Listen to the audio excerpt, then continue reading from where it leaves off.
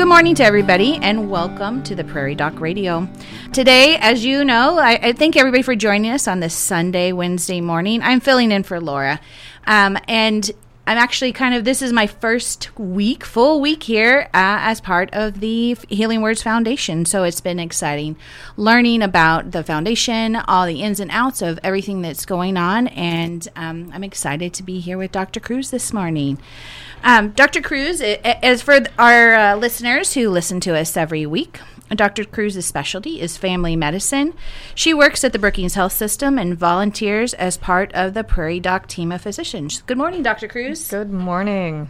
This next week here, as for our TV show that comes up on Thursday, your topic is PTSD. And as part of that topic, and one of the guests that you have on that show is Dr. Radigan. And in her article that she wrote for our blog this week, she talks about the definition of PTSD as an intense, uncontrollable emotional and physical reaction to a reminder of a dramatic event or distressing memory. For myself, most instances of PTSD that I associate with are service members in war. What are other instances of PTSD have you seen in your practice? Well, it can be any traumatic event. So, yes, a lot of people think about military members, and they definitely, anyone who's been at war will have lots of life-threatening events. But anyone who's been in a natural disaster, survivors of like Hurricane Katrina or someone who'd been in, even this most recent derecho, if your building collapses on top of you, that could definitely trigger PTSD. So tornado survivors, people who have been in car accidents, people who have been victims of assault or rape, all of those can all be triggering for PTSD. Anything that can be life-threatening to you or life-threatening to someone else that you witness happening. So it doesn't have to necessarily be someone in the military. It can be anything where you fear for your life or someone else's life. So when it comes to PTSD playing out in our normal life, what are some of the symptoms and what can family members do to avoid those triggers? So that's what you're looking for is triggers. And usually those triggers could be something that reminds you or takes you back to that memory. So if it was a car accident and you were hit by a semi that passed you and jackknifed, anytime you're on the interstate and a semi is coming close to you, that could give you a flashback or trigger it. If it was a gunshot, anytime you hear fireworks or a gunshot, that could trigger, or even a car backfiring, anything, a loud, sharp noise like that could trigger, bring you right back. Sometimes it's the smells. If you were somewhere and there was a very distinct perfume of someone who was your attacker, that could bring you right back to that instant. So it could be any sense. Sometimes it's not even something you're quite aware of, just your brain can play tricks on you. That mailbox that you're driving by could look like a child. That, if you had someone run out and there was a car accident involving a child running into the road, you could all of a sudden, your mind can play tricks on you and make everyday objects sometimes look like that thing you're worried about and trigger you. So with family members, is it being mindful of those triggers then and helping and supporting those that are suffering with PTSD? Yes, and those triggers can really vary from person to person. What may trigger me may not be something that's trigger you, even if we were in the military together and served, side by side. It's very individual, and, just kind of learning over time what those things can be helpful. Because a lot of times those people will just inherently start avoiding those things that they know trigger them. And, that's not something that you want to expose people to regularly without training, because there are counselors that will do therapy, kind of helping people get back into, if you're afraid of driving, and we live in South Dakota, to get anywhere you kind of have to drive unless you want to be stuck in, a several block radius of your home, to do therapy for that, you want to do that with someone who's trained, not a well-meaning family member said, well, let's go for a road trip. Right. That would be very traumatic for someone, or say, oh, you don't like gunshots? Let's go to the shooting range. Don't do that without, training and a way to, make this safe for the person, because you don't want to cause more trauma. Right. We'll be going to our first break here shortly. We thank you for listening to Prairie Doc Radio on KBRK and on our podcast. Give us a call now at 605-692-1430 with any medical questions you would like to address, and get your name entered into our monthly summer drawing for one of Dr. Holmes' books. Again, that number is 605-692-1430. We will return following this informative message from Avera Medical Group. Everyone should have smoke alarms and carbon monoxide detectors in their homes. Carbon monoxide is an odorless, colorless gas that can cause sudden illness and death. Take a few minutes to ensure your alarms are in good working order. Replace the battery at least once a year. This message is brought to you by the Avera Medical Group Brookings, 697-9500. Welcome back to Prairie Doc Radio this morning. I'm Ashley Ragsdale, and Dr. Jill Cruz is here to answer your medical questions. So, Dr. Cruz, we're talking about PTSD because that's our upcoming encore show here this week. And if you were treating someone with PTSD, where would you start? So definitely PTSD needs specialized training. I mean, definitely start with your family doctor, but we would most likely refer someone if it's really impacting someone's life, impacting their ability to leave their home, do their work, impacting relationships with family. I would definitely send someone to both a counselor and to a psychiatrist. There are medications that we can use to kind of help, especially with PTSD. There are lots of not only flashbacks, but nightmares. So sleep becomes a very big problem with this. So they can have a lot of nightmares at night, and then you're not getting good restorative sleep. You're afraid to go to sleep, so you're staying up later. And then that lack of sleep can also compound and make things much worse when you're sleep deprived and exhausted. So, working with a counselor, it's definitely a multi-pronged approach with this. So having someone to kind of help guide you through, again, some of this exposure to things. If you say, you know what, I need to get in my car and I want to drive, but I'm scared to because I was in a car accident. Having someone who can work with you. There's lots of different therapy modalities that they can do for PTSD to help kind of the brain reprocess these memories and deal with it in a healthy coping mechanism. So another aspect to talk about is the stigma of it. What are your thoughts about that, and how do we get past that and encouraging those to reach out to help that they need for this? There is so much stigma with anything regarding mental health, and that's really unfortunate and a shame because the brain is an organ. We don't treat any other organ when it's dysfunctioning, like it's some moral weakness. We don't say, oh my gosh, your kidneys aren't working. What's wrong with you? We pull it together. Or, you've got a weak heart. You have AFib. My goodness, what did you do to cause this? You need to just suck it up and tell your heart not to do that. But we do that with mental health. We'll say, oh, well, just stop being sad or just stop letting it affect you. What's wrong with you? That is not helpful. And it's causing a lot of blame and shame to the person who has no control over this. Because would anyone want to have PTSD? Right. Why would someone do that to themselves? They would, why would they punish themselves and cause so much pain and suffering? This is not something that they're trying to do. It's their brain is just not processing this emotion and this memory properly. And in doing so, it's causing a lot of pain and suffering, just like when your heart is misfiring and causing AFib can cause a lot of pain and suffering. So just realize that it's an organ. It's an organ in the body that is not working properly, and we just need to support that. And there's nothing that the person did wrong to cause that to happen. What about resources for patients? I know that one of the suicide is a major problem. Mm-hmm. And so resources like the National Suicide Prevention Hotline, what are other resources out there for those that are suffering from PTSD? So definitely if it's military related, there is a website called Military One Source that has resources for everything, not just PTSD, but basically anything in military. Sure. Life and transitioning to out of the military and into civilian life.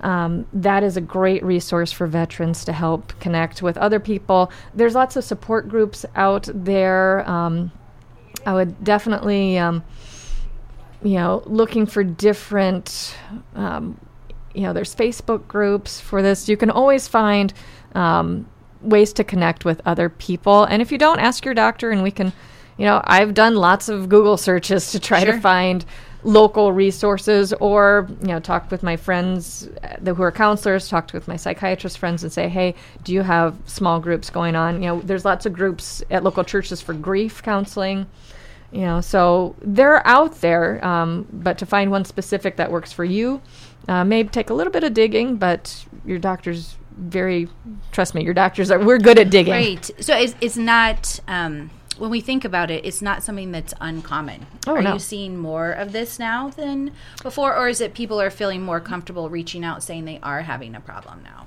Well, we know that PTSD goes back to the Epic of Gilgamesh. So, we're talking, Battle of Troy and Homer and the Iliad and Odyssey. They're talking about it. It's mentioned in the Bible. There's lots of people that have had PTSD. We've just given it lots of different names.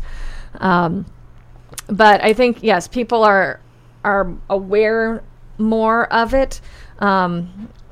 Sometimes, we do use it a little bit flippantly. Sometimes, oh my gosh, you give me PTSD. And like, did you really?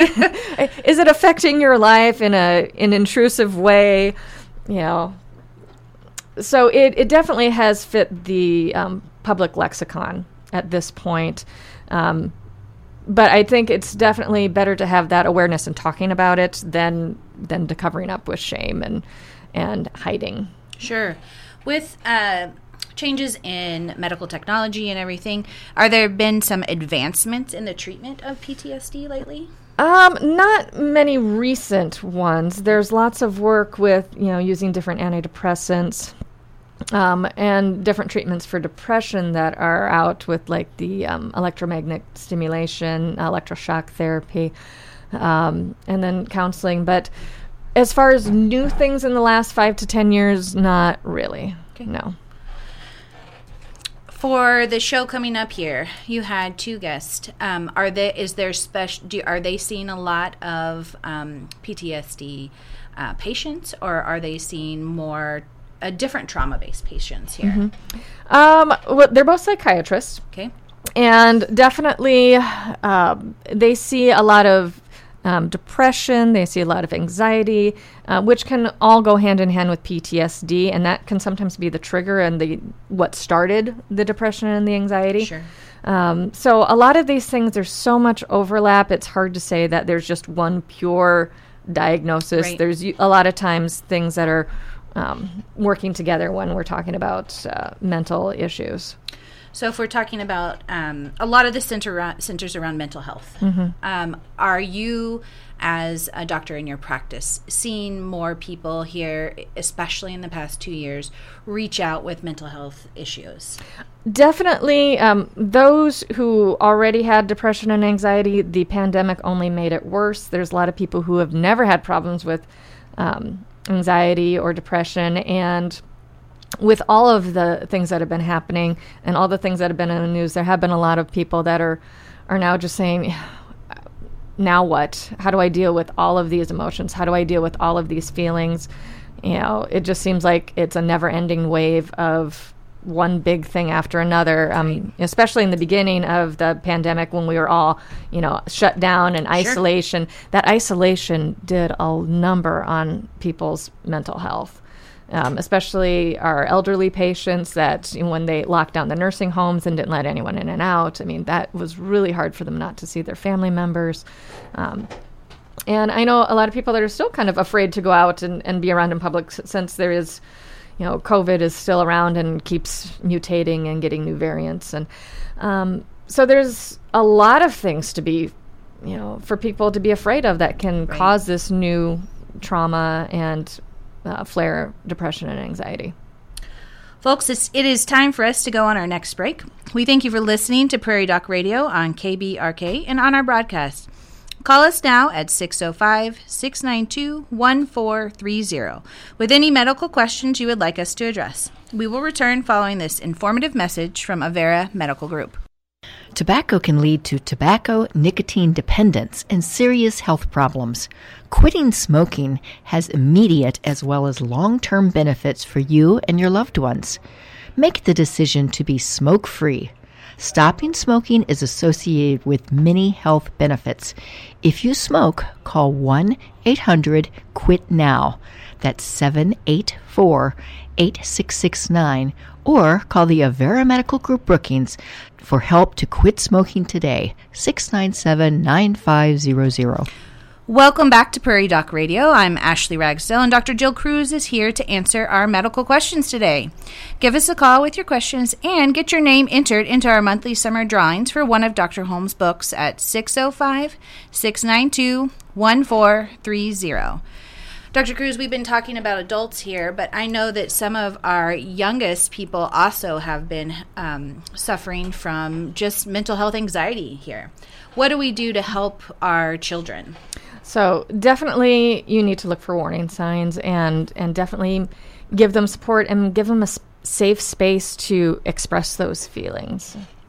I mean, there's been a lot of things that have gone on. You know, there's been more school shootings going on. I mean, I remember when Columbine, the very first one, and I thought, oh my gosh, I can't believe this ever happened.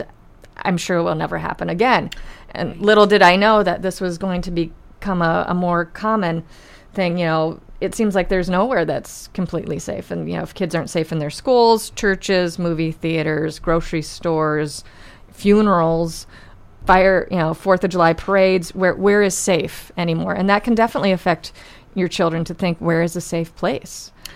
Right, and it's one of those where if they are paying attention to the news or paying attention to anything that's happening around us, they are getting a lot of information that can be stressful, whether it is about school shootings. But I think even our isolation and everything that has happened has, I don't know how you feel, but I feel like the next couple of years will be important in regards to the mental health of our of everyone, but especially our children, just to see how much it has affected everybody. Mm-hmm. Yes, and we've definitely seen increase in suicide attempts, even here in Brookings, especially for our young people. There's been a lot. So I think definitely utilizing the resources with school counselors and, you know, making your kids okay to talk to you, know that it's going to be safe for them to talk to you. And, you know, not forcing them to open up, right, but giving them that opportunity if they want to talk, know that they can. I mean, my own son was, when the music teacher collapsed, he right, was in the room when that happened. And me as a mother, right, you know, that was very traumatic for me. And I was like, well, do you want to talk about it? He said, no, not really. And I was like, oh, okay. And then the mother in me wanted to push, and, you know, you need to process, right, and you need right, to get this out, and you need to talk. He wasn't ready. So sure, when he's ready, we'll bring it up and we'll talk about it, and we'll process through that. And he may not want to process it with me. He may want to process it with someone else. right. So, you know, just giving him options, being very open and being very kind of gentle about it, letting him take the lead of what he feels comfortable sharing. I don't want to force him to talk about something he's not ready to talk about. Right. I sat on the Mental Health Coalition here in town, and this December, the school counselors that came in and did a presentation in regards to attempted suicides at our high school, and the number was high. It was. And it's shocking. Not that this is happening, but just that it's being aware, like as a mom myself, like having to think about, that's one more layer, right? Mm-hmm. That you need to be watchful and mindful about your kids. And so what can we do as parents and as a school district? What's our, as a medical professional, mm-hmm, what do you recommend that we're looking for in kids? What are some signs that we should be looking for? Signs, them giving away stuff, especially stuff that's important to them. Okay. If they start giving away their possessions, if they start kind of withdrawing or being more secretive, that's always something to be concerned about. You know, are they more sensitive or emotional? You know, you look at them wrong and they start crying. You know, if there's kind of a sudden change in behavior, and sometimes it can be just a slow, gradual. It's really hard because each child can present so differently. Sure. But I would say if you know that your child is acting differently, you know, ask for help and look into it. And this is not just our high school age children. No. This is our younger children as well. Do you feel that healthcare professionals are also seeing younger children coming in as a result of just more anxiety in general? It's always been there. Sure. I think more parents are becoming aware of it and bringing it up. But I mean, when I was in medical school, 15, 20 years ago, I did do a rotation on child psychiatry floor, and there were tons of kids there, and it shocked me because I was like, what do kids have to be depressed about? And then you heard their stories, you're like, oh my goodness, it broke my heart. Stories of abuse, stories of trauma, stories of drug use, stories of, terrible things. And then there was the kids that, they didn't have they had a wonderful supportive parents. They had a wonderful upbringing. Like what happened here? Right. What caused it? And there was no clear thing that you could point your finger at and say, oh, well, that explains it. If we circle back to PTSD in regards to children, is it possible for children to have PTSD? Absolutely. And so for them, is the treatment different for a child, or are you looking for different things than you would with an adult? The treatment's fairly similar. Medications are a little bit different, and doses for which ones are approved by FDA for use in children. A lot of times with kids, we'll do play therapy. Okay. So, you can't sit down with a 7-year-old and say, hey, let me talk about your feelings. Probably not getting far with that. You're not getting very far with them. But if you hand a toy and they're busy playing stuff, a lot of times kids will act out their feelings through their, Barbie dolls or through their Transformers. And, you can see what they're thinking a lot by how they're playing and things they're saying when they're playing. So sometimes the counselor just hands them a toy and sees what they do with it. What do they do with this teddy bear? What happens? What's their teddy bear saying? And that can help them kind of get into what the kid's thinking in a lot less intimidating way. Sure. So in Brookings, there are, and this is not even central to Brookings too, I assume that there are mental health resources for everybody, whether calling your actual general physician or your pediatrician that you go to, but also mental health professionals. Yes. If you are at a stage and you're going to a mental health professional for kids, are you most likely going to see a lot of play therapy there? Do you go in with your child, or is it something that they process with that professional by themselves first? Since I haven't been to those, I really can't. Each professional would be different, but a lot of times it will be. Sometimes there'll be combined sessions where it's the parent and the child, and other times it'll be just the child with the counselor themselves. And sometimes they'll let the parents watch through that, but usually there will be both. Okay, not one or the other. For adults, and I know that everyone's own medical journey is different in timeline. What is if you are suffering from PTSD and you're looking and hoping to see relief from those symptoms, and it's hard to say on average, right? Because everyone is different. What are they looking at for medication-wise and therapy-wise? Are you seeing a timeline for people to even just remotely feel better? And I know that's a hard question. Yeah, that one there really isn't an answer to. This is going to be a chronic issue that it's going to take years to deal with. This is not take medication for a month and see a counselor twice and you're better. Right. So this is going to be an ongoing process to work on. Definitely not a quick fix then for those. This is not a quick fix. They're definitely in for a longer journey, not a short trip then this is a marathon. This is definitely not a sprint. Sure. It's time for us to go to our final break. We thank you for listening to Prairie Doc Radio on KBRK and on our podcast. We have just a few minutes left for you to call in your questions and get your name entered into our monthly summer drawings for one of Dr. Holmes' books at 605-692-1430. We'll return following this informative message from Avera Medical Group. Drinking and driving is a threat to everyone. Did you know that every day about 30 people in the United States die in a motor vehicle crash that has involved an alcohol-impaired driver? This amounts to one death every 51 minutes. Driving drunk is never okay. Choose not to drink and drive and help others to do the same. And remember to buckle your seatbelt every time you are in the car. The Avera Medical Group Brookings is concerned about your health and safety. Please call 697-9500 if you have health concerns.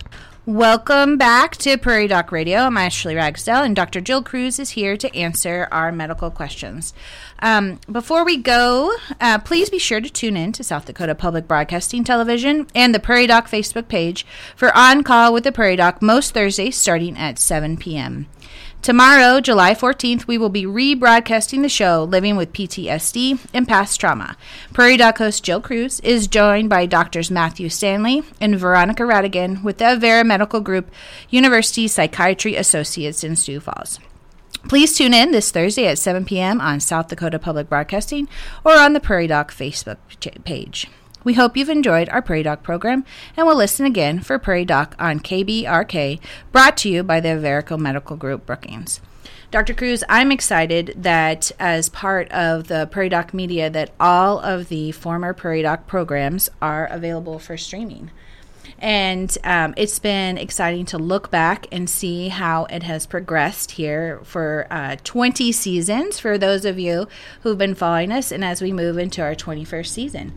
For the 21st season, we are excited about all the shows coming up. What are your thoughts on this next season? Oh, I am very excited about this next season. Some of the guests we're bringing in for this, again, a lot of familiar faces, docs that we all know, love, and trust here in South Dakota, but also getting in some via Zoom and via some interviews, some experts nationwide that we can talk to about various health topics. So I think this is going to be a great show. Some people we've already confirmed are fascinating doctors, and I've learned so much from them. So I'm really excited about one of my mentors and dear friends has agreed to be on one of the shows, and I can't wait to share my residency director with the world because he was the doctor I aspire to be. He's my Dr. Holm.